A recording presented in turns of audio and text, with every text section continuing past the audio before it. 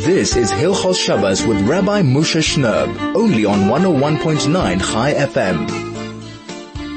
101.9 Chai FM, soul to soul, on your radio, Erev Shabbos Kodesh, Parshat Pinchos. A very warm welcome to our entire radio family. Thank you for making the time on a busy Erev Shabbos to hearken to some words of Chizuk, some words of Torah, some intriguing things that we might discuss a little bit later. But it's always such a pleasure to have all of you on board. I know some of you might be on holiday, well, although it's pretty difficult to be on holiday these days where restrictions and the lockdown that we are under. But Bez Hashem, really just look after yourselves, stay warm, stay safe, and really try to stay out of trouble. One of the very famous statements that comes out from this week's Pasha is, and actually comes from a Gemara in Saita, where the Yanai HaMelech told his wife just before he died, says, when you take over, you don't have to be afraid of the Prushim.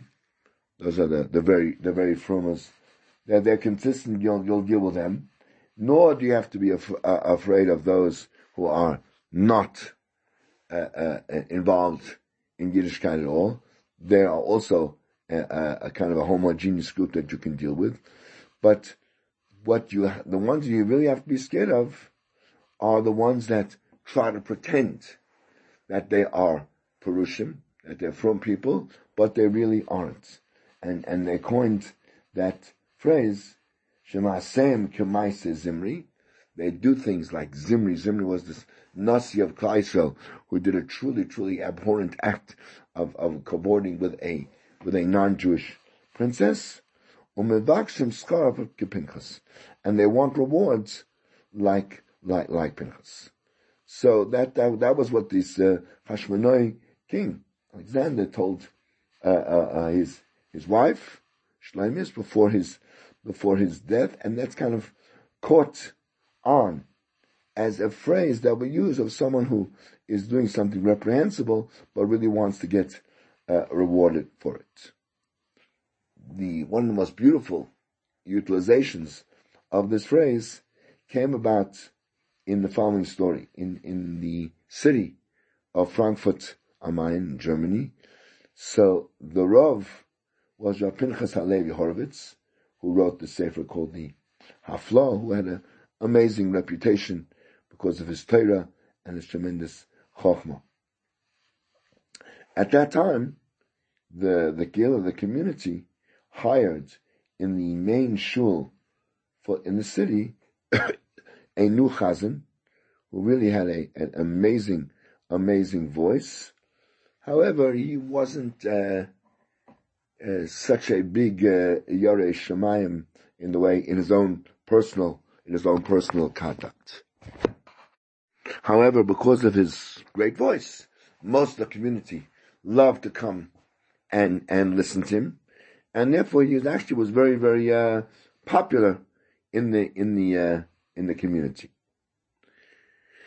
Because of his great popularity, he approached the leaders of the community, the committee, with the following request: that when his new contract comes due, he wants to be paid exactly the same salary as the Rav. A few days later, the committee got together to discuss this pretty outlandish request that he should get exactly the same salary as their dear Rav Pinchas Horowitz. Sounded a little bit crazy, and in fact, it was said at that meeting regarding this particular chazan, Oise Maise Zimri. Zimri can also be Zamar, a singer. He does the actions of a singer. He's a good singer, has a good voice. But Umavakesh Schar Pinchas. He wants the same salary as Pinchas Horowitz, the Rav, and obviously they did not grant his his request to give him equal footing with the Rav. Anyway, we'll be back with much more of Divrei Torah and Chizuk for the period for 3 weeks for this week's Parsha. But don't run away. We'll be back in a moment. This is 101.9 Chai FM, and the program is called Soul to Soul. This is Hilchos Shabbos with Rabbi Moshe Shnerb, only on 101.9 Chai FM. 101.9 Chai FM, Soul to Soul, back on your radio here, Erev Shabbos Kodesh, Parshat Pinchos. So glad to have you abroad on this not such cold Erev Shabbos this week as we get ready for another beautiful Shabbos. So towards the end of the Parsha, we read about the succession of the leadership of Klal Yisrael. So Moshe says, Yifkod Hashem, me'akadosh Baruch Hu, appoint, Elokei ruchos l'chol basar. Hashem was the God of the spirits of all flesh. Ishal Eda, let him appoint a leader over the nation. Now, Chazal tell us that even though Moshe Rabbeinu was very aware that his sons were not worthy successors to his mantle of leadership, he nevertheless asked for them to succeed him. The Medrash Tanchuma, in fact, relates that HaKadosh Baruch Hu answered, no, Yeshua, your main Talmud, who never left your sides, would be the one, in fact, that would succeed him. Why did Moshe ask if he knew the answer? And he said, Moshe wanted to point out that sons don't inherit a Torah position based on their pedigree. One must be worthy to be a leader.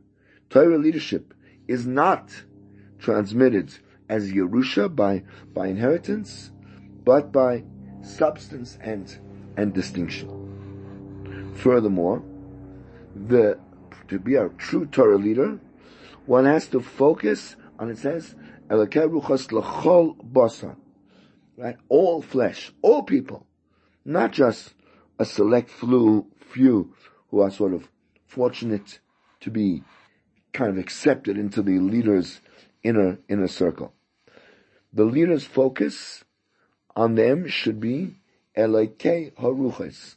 HaKadosh Baruch Hu is the God of all spirits, which Chazal explain means it infuses everyone with ruchnius. A leader's job is to do everything he can to infuse ruchnius into everyone who falls under his gamut.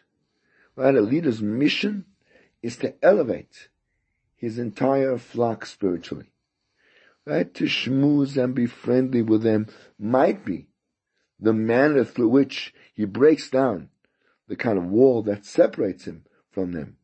But ultimately, once he gets access to them and earns their trust, it should be kind of all business, raising their spiritual ambitions.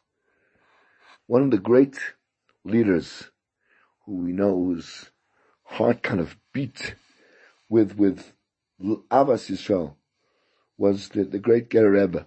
It's called the Pnei Menachem. He was such a leader. His heart literally flowed with love and compassion for every single Jew, chassid or not. Right? He comforted the brokenhearted even before they had the state of mind to actually be able to articulate their emotions. Right? He kind of read between the lines of their letters, and he heard what they didn't even have the strength to be able to express. Sometimes his thoughtfulness was expressed with a small act or a well-placed words. Once happened that a family came to him asking for a bracha for another family member who had to undergo quite a difficult and complex surgery. The Rebbe gave him a bracha and immediately got up off his chair, went to the cupboard, and returned with an expensive bottle of wine. He says, this you should open at a Sudas Haidah, at the meal you're going to make of Thanksgiving, when he fully recovers. Then you'll have this bottle. And the family walked out filled with hope that things, Be'ez Hashem, would work out. There was a Yid in Yerushalayim who had a problem. He had a special needs son, and unfortunately wasn't, so to speak, well connected, didn't have what they call protectia, to get his son into a yeshiva. And he went from one yeshiva to another. Each one gave him a runaround simply because, he wasn't connected. Unfortunately, that's not a situation that's so rare nowadays also. And it appeared that no one cared, or no one was willing to give up their precious time to listen and to help a Jew in need. Meanwhile, the boy was kind of just staying at home and wasn't able to receive a proper education. Finally, someone said, why don't you go to the Pnei Menachem? He has a really, really big heart, and he helps everybody. And you have nothing to lose. So the Yid had tried it all. So you may as well try one more person. So how shocked he was when he saw how the Rebbe took notes and gathered information. He seemed really to care. That alone made a world of difference to the man. The Rebbe said, return in a few days. Hopefully I will have a positive answer for you. A few days passed, and the man returned to the Rebbe, who informed him, it's all been taken care of. Phone this number, tell him who you are. Your son has been accepted into the yeshiva.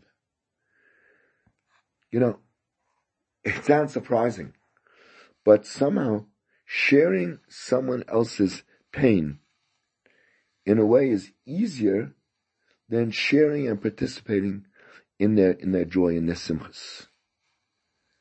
Taking an interest, feeling someone's pain, often, maybe it sort of smooths and soothes our own personal kind of guilt.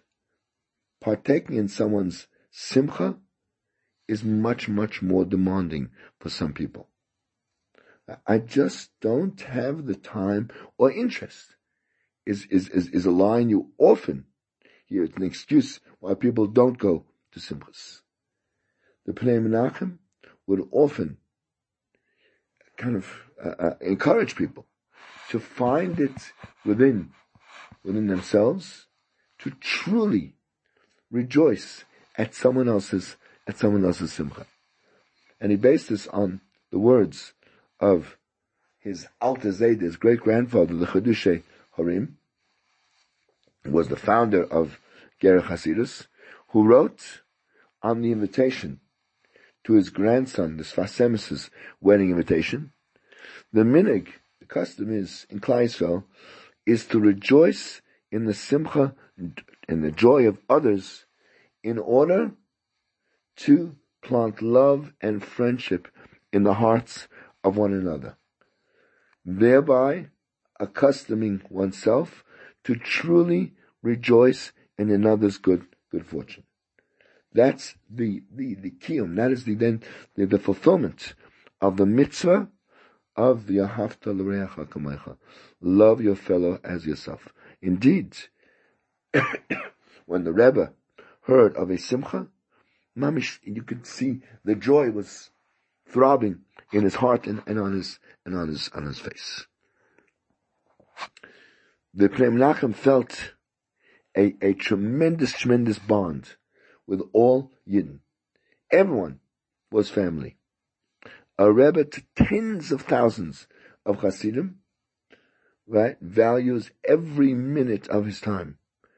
So when he attended a simcha, he didn't stay very long, right? But the time was quality time, making sure that those whose simcha it was would see that he felt a real connection with them, almost like a partnership in their simcha.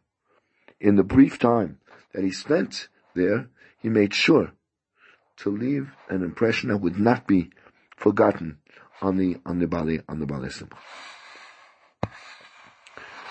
Because obviously he was a very, very busy man and he had tremendous responsibilities, the Pnei Menachem would often not be invited to Simchas.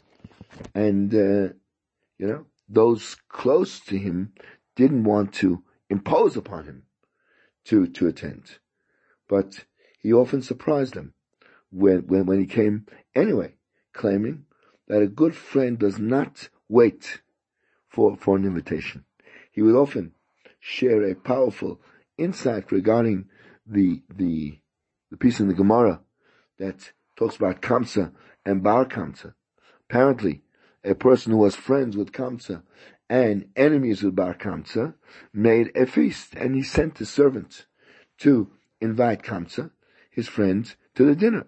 And the servant, we know, invited the wrong person, which led to the bitter revenge and eventually the Churban.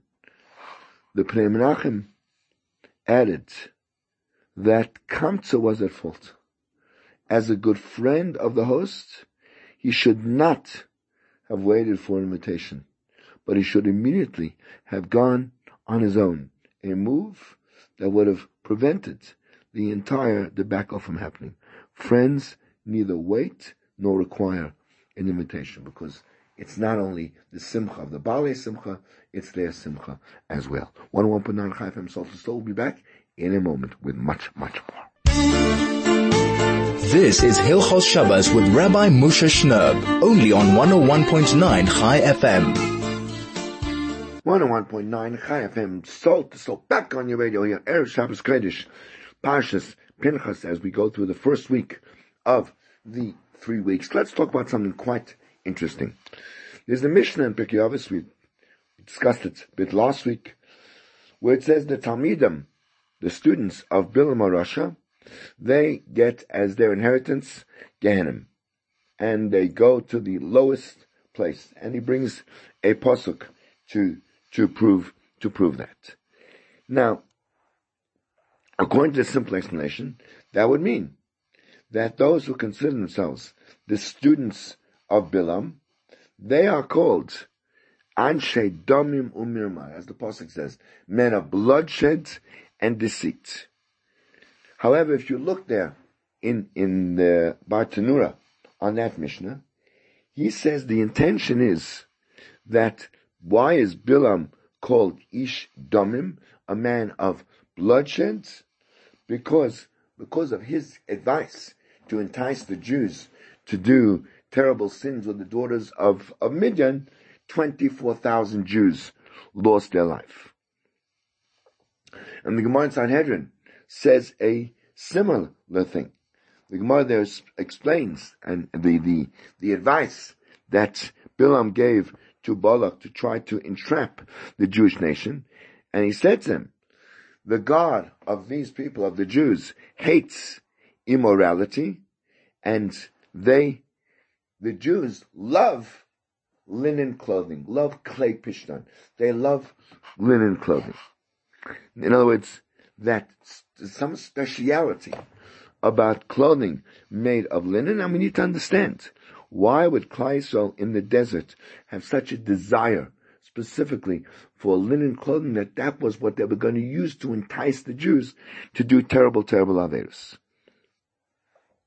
So the Maharsha there explains, because in Mitzrayim, linen was very common, and all their garments in Mitzrayim were made out of linen.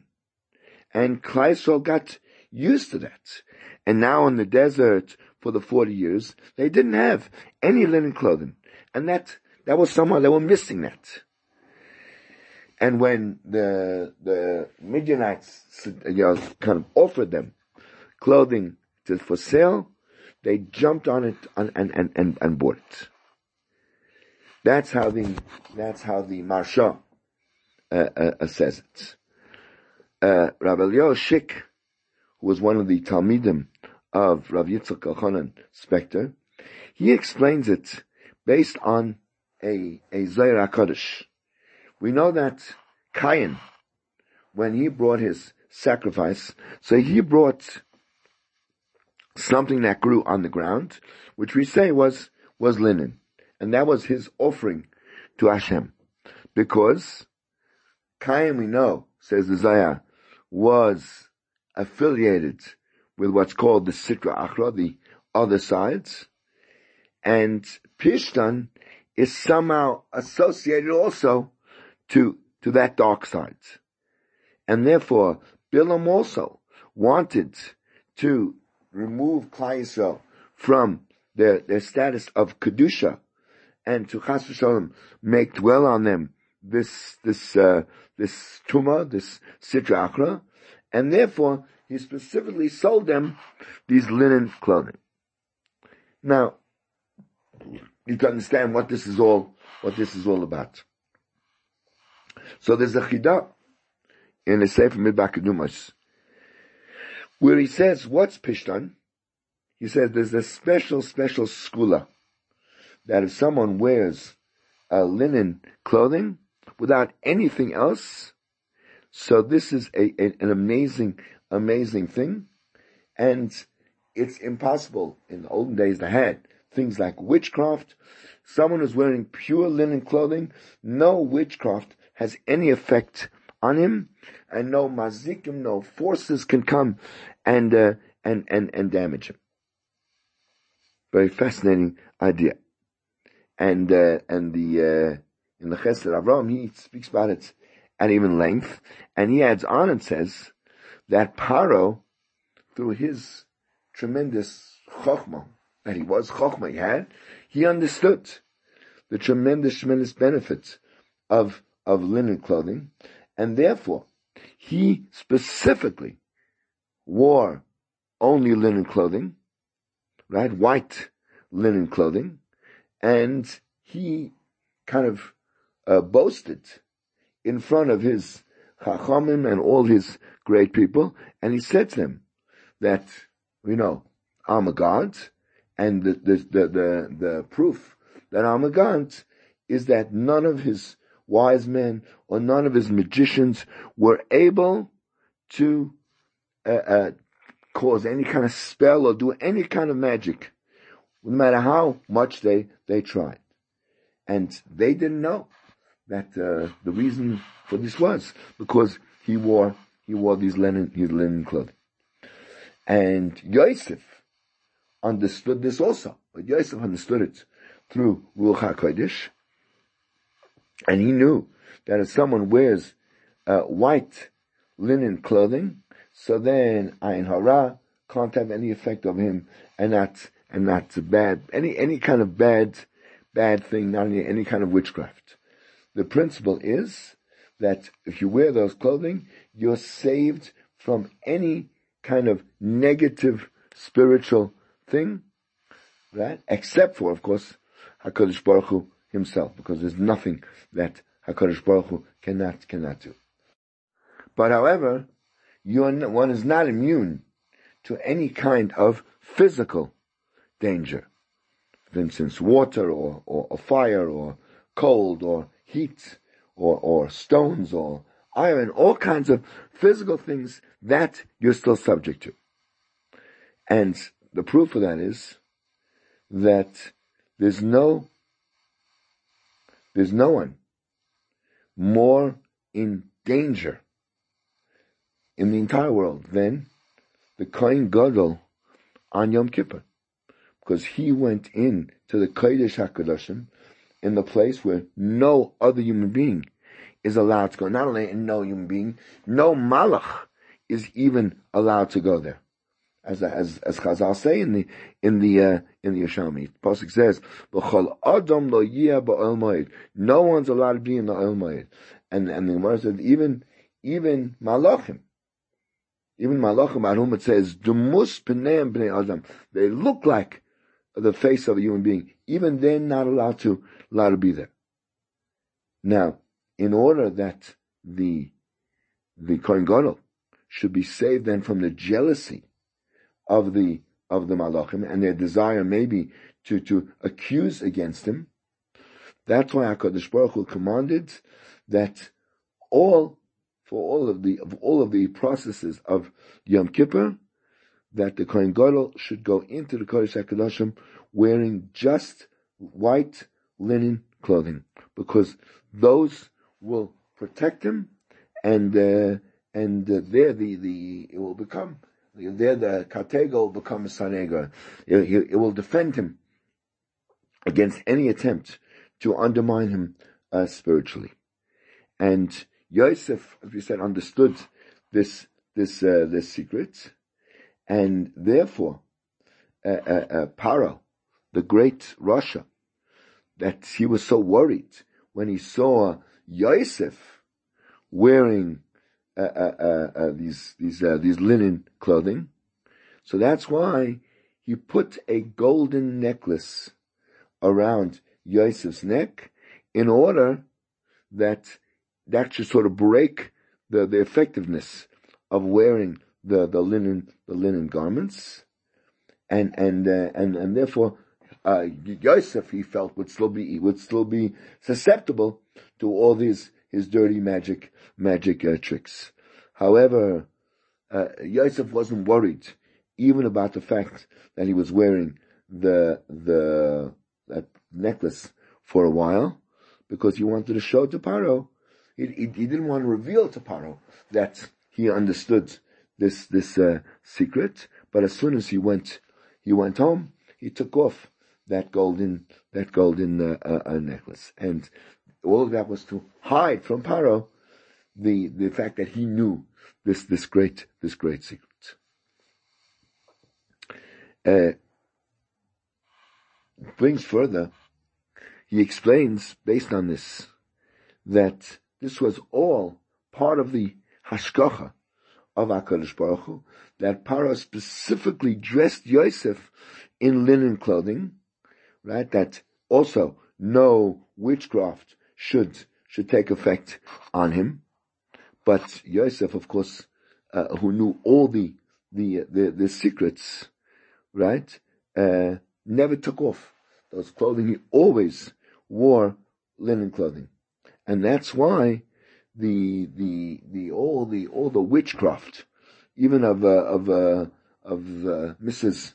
Potiphar, who tried every kind of spell, every kind of way to vanquish him, he couldn't. And that makes Rashi actually says that Pishtan clothing was something very, very important in the time, because of all the witchcraft that existed in Mitzrayim. In fact, with this, they explain a Gemara in Moed Katan.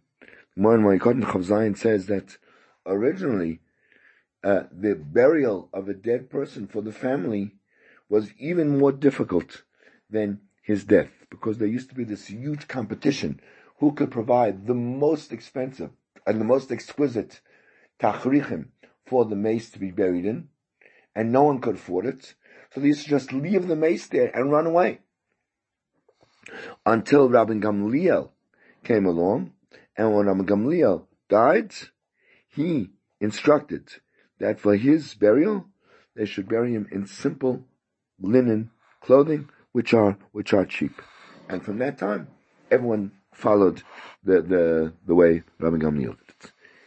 And the obvious question is, why did Rabbi Gamliel dafka want to be buried in linen clothes?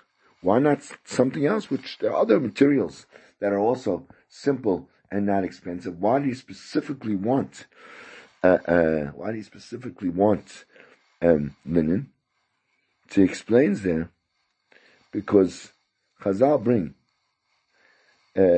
from the a mice with Rabbi Eliezer Miger Miza, who was one of the Balei Tosfos. He says that there's a tremendous side, there's a secret that goes with wearing linen clothing, that anyone who wears it is free from ayin hara and from any bad spirit and any kind of witchcraft. on the condition that in those tachrichim there shouldn't be even one thread of something else. There has to be 100% linen, and then you'll have that protection. And they bring the Zohar also on the pasuk. It says v'lovash hakohen midai vad, that the kohen will wear his linen cloak, right? That these are the special garments for to instill kedusha, right? It's special linen, unique, just for the purpose of instilling the kohenim with kedusha. In other words, that and what it was of course these linen clothing, because the kohen needs to be very, very holy. As in fact it says, the kidashte. You have to sanctify him. He has to sanctify himself. He's the one that brings the korbanos for you, and therefore he has to be in a tremendous state of kedusha. And because he's in such a high level of kedusha, there's a tremendous fear that those forces of evil that would try to go against kedusha, the Satan and all of his friends and Ein Hara and the Sitra Achra and that whole team there, who are all jealous of his kedusha, and therefore they might try to harm him. And therefore, again, HaKadosh Baruch Hu commanded to dafka make these linen clothing for the kohenim who are going to serve in the Beis Hamikdash, and that would save them from all the jealousy of the other forces. For the same reason, that's why we bury people today in linen clothing. Since from the time of when a person passes away, so that death, the removal of the pure neshama from the impure gilf, raises does tremendous things, because the neshama, when it's no longer restrained by the body, is able to achieve much more. And obviously, each person according to what he was, and a tzaddik's neshama can accomplish even more than at that moment than he accomplished even in his whole lifetime. And again, therefore, all the external forces are jealous, because since by the aliyah that he gets at the time of death, he negates their power and their influence, so they're a bit miffed. Their noses are out of joint, and therefore they want to sort of damage him. So therefore, Rabbi Gamliel instituted that we should wear Big Day Pishtan, again, to be saved from them, and that none of these forces can do anything to us. And that's why the minig is still today to dress Mason in plain linen clothing. And if Rabbi Gamliel, the great Talmid Chacham, did that, so certainly the rest of us simple people, that certainly we need the protection, and therefore that is the standing minig.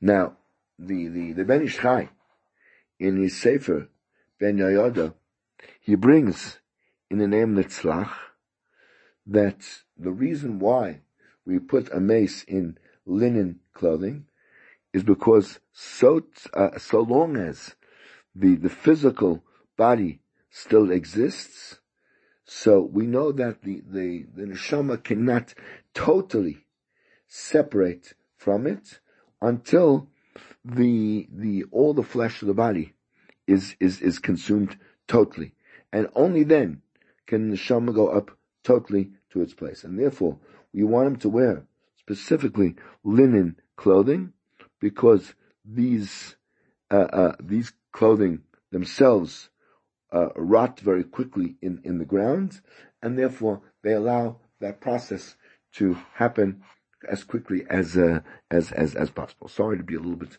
morbid, but it's quite actually fascinating. So now we come back, and now we can understand why Bilam specifically wanted the Yidden to buy linen clothing, right? Since the daughters of Moav, right, was already at the end of the 40 years after Klal Yisrael's exodus from Mitzrayim.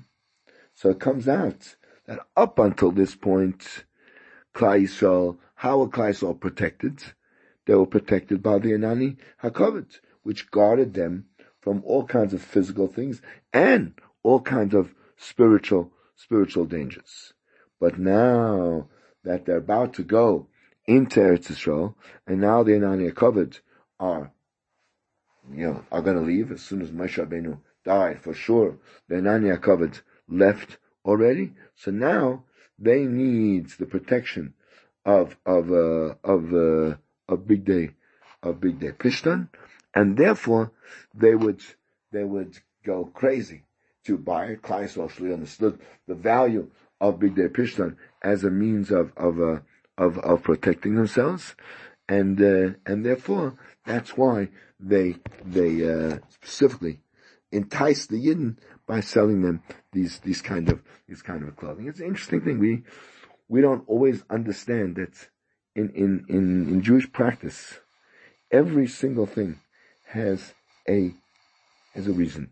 Nothing is ever done stam. We kind of get sometimes the wrong end of the stick and just get the tradition. This is what we do. This is how it is, and without necessarily ever kind of really grasping what's behind it.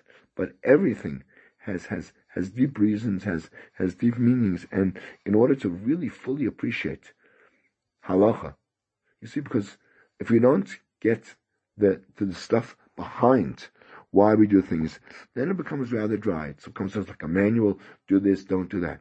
The moment we begin to explore and know a little bit about why we do the things that we do, it opens up vistas of wonderful interest and wonderful depth that we really, really can feast on and get so much insight about. We'll be back with our Hilchos Shabbos segment in a moment. This is 101.9 Chai FM, and this is Soul to Soul. This is Hilchos Shabbos with Rabbi Moshe Shnerb, only on 101.9 Chai FM. 101.9 Chai FM. Welcome back to our show, and thank you for spending some time with us, as we always do at this point in the show, to just give you the important times that you need for this coming Shabbos. So let's start from the beginning.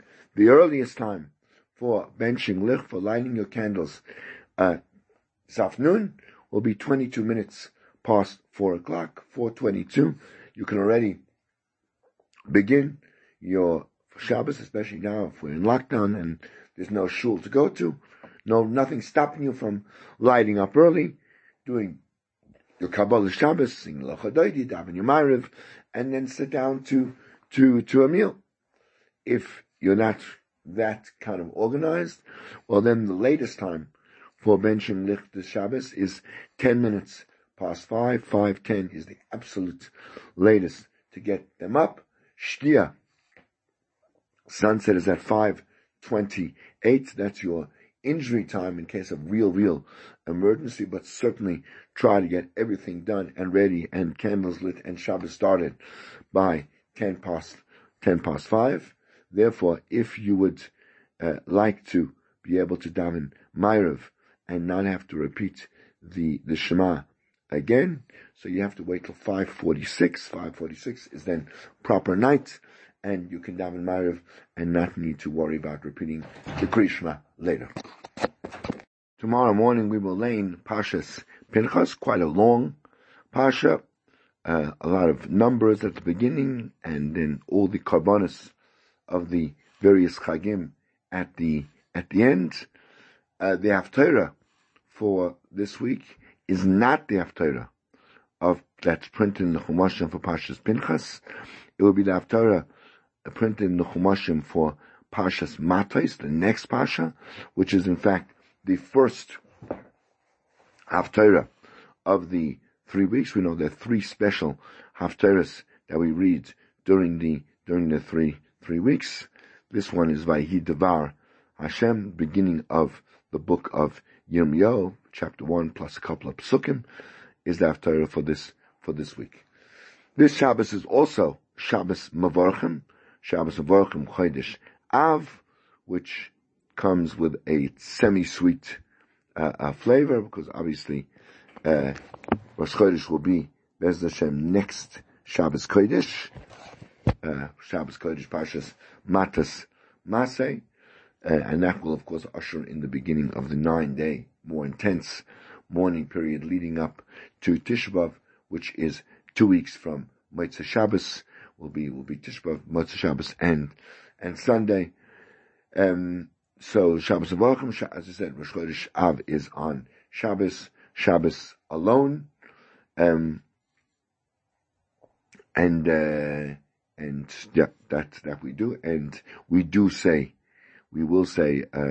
the Avraham, because it is during the 3 weeks, even though it's Shabbos Avraham, we will say Avraham. We go back to the beginning. We finished last week, so we're going to start again Perek Aleph this week, and Shabbos Kodesh ends tomorrow night at 2 minutes past 6:02. Slowly already, it's creeping off. We've already gained 6 minutes from the earliest Shabbos. Before we know it, we'll be in the middle of summer. So some of you might be applauding that situation.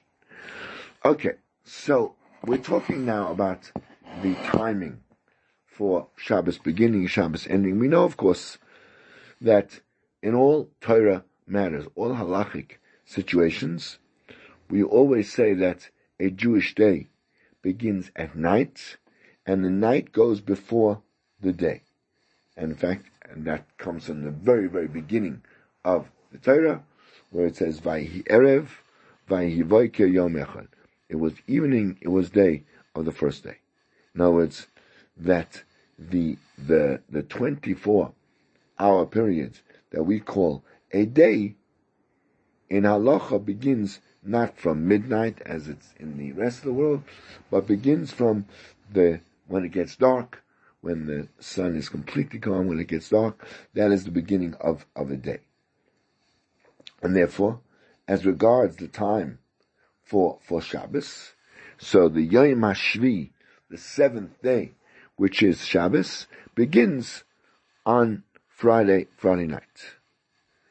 Right? Now, in terms of the way a Jew thinks, this is an amazing idea, because it's always the darkness and the night that come before the day and the light.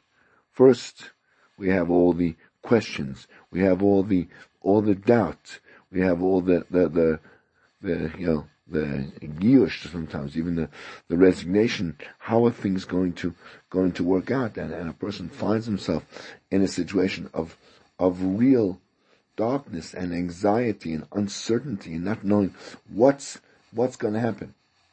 And as time goes, so then he finally sees the answers to all his questions, and the light shines on him. That's always the way it is in our lives. HaKadosh Baruch Hu sends us an assignment, sends us a problem, be in whatever area of our life it might be with health, might be with parnasa, might be with children, all sorts of things, and we don't know how are we going to get by. And we turn to Hashem, and it seems impossible, and then somehow it resolves itself. And that's the way it's been throughout our entire history. First, we were slaves to Paro in Mitzrayim, and because of that, we went out. We became free. We got the Torah. We went to Eretz Yisrael, and that's how it always is. First, darkness and tsaras, and afterwards light and redemption. At first, we have to deal with all of the problems, all of the challenges, and by dealing with them, our level is raised, and we reach a level of shleimus, of perfection. By the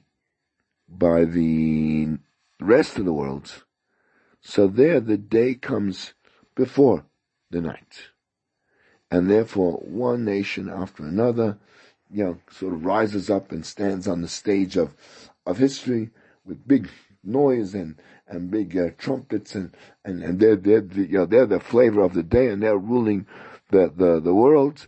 They make huge noise, turn the world over, and then the problems begin to arise. All kinds of difficulties face them, and now the light is going, and the darkness is coming, and the sun of that nation sets, and it comes dark, and they're gone. And that's the way it was with the Babylonians. That's the way it was with the Persians. That's the way it was with the Greeks. That's the way it was with the Romans. Right? The secret of the eternity of the Jewish nation is connected to the fact that night always comes before day. Okay, let's talk practically. So if we say that night always comes before day, therefore, the seventh day, the Shabbos, begins with the beginning of the night. However, our Chachamim had a major controversy and a big doubt. What is exactly defined as the beginning of night? Is it the time when the sun sets and we can no longer see it, it's hidden from view, or maybe where it's the time where it gets completely dark and three stars of average size are visible in the sky? Right? Or, to put it in other words, do our day and night defined by the sun or by light? That remains the question. Now, that can be a very, very major question, because in many countries there's quite a time differential between the time where the sun sets and the time where the stars are visible in the sky. And the further north you go in the world, the longer that gap is. And of course, it's not even a constant time. It fluctuates and changes based on the seasons and the altitudes of the place where you're looking at it from sea level.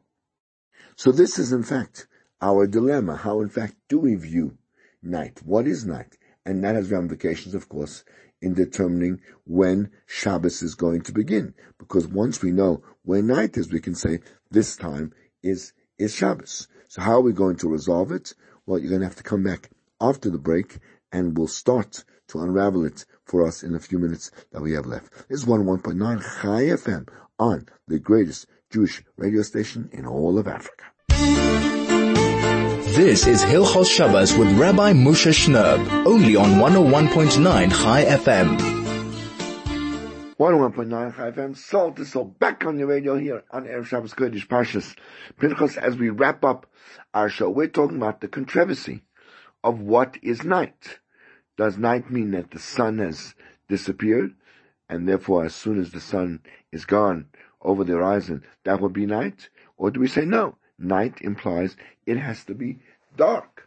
And as we said, there's huge ramifications in terms of, let's say, when Shabbos is going to start and end.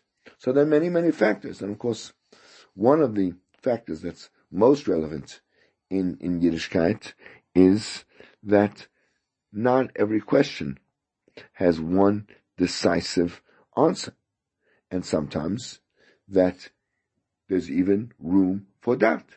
We don't really know what is considered night. Could it be sunset? Could it be actual night?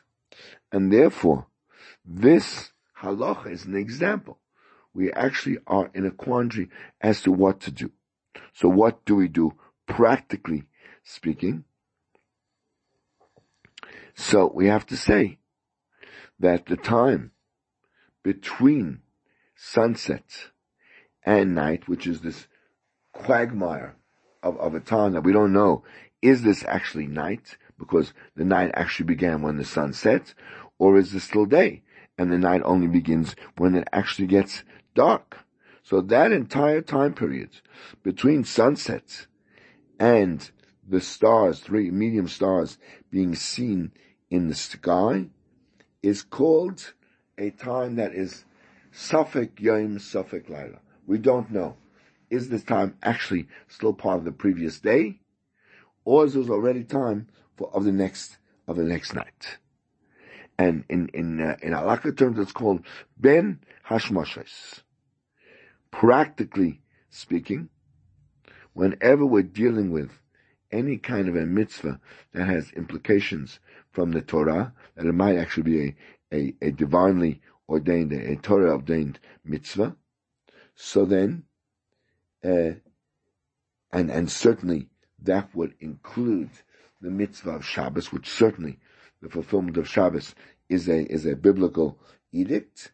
So therefore, when we have a doubt regarding a matter which is of possible biblical implication, the rule of thumb is that Sveka D'Oraisa L'Chumra. When there's a doubt regarding a Torah law, we always have to be strict. And therefore, we say that Shabbos comes in, and it is fully and completely Shabbos at sunset. And because we have to be strict on both ends, when does Shabbos end? Shabbos is going to end at the time we know without a doubt is night, which will be at nightfall. So the time between Shkia and nightfall on Friday is part of Shabbos, because maybe it is already night, and the part of between Shkia and nightfall on Shabbos, on Saturday, is also part of Shabbos, because maybe it's day. That's the only way we can resolve this problem. We're going to resolve many more problems, but it's going to have to happen in the next year. Now it's time for us to take our leave from all of you, and to wish you all a beautiful, beautiful Shabbos together, warm, inspired Shabbos, obviously, with just your immediate family. We're not socializing, we're not seeing friends, it's just too dangerous. Just stay warm, stay safe, don't do anything that doesn't make sense. And to each and every one of our radio family, a beautiful, beautiful good Shabbos.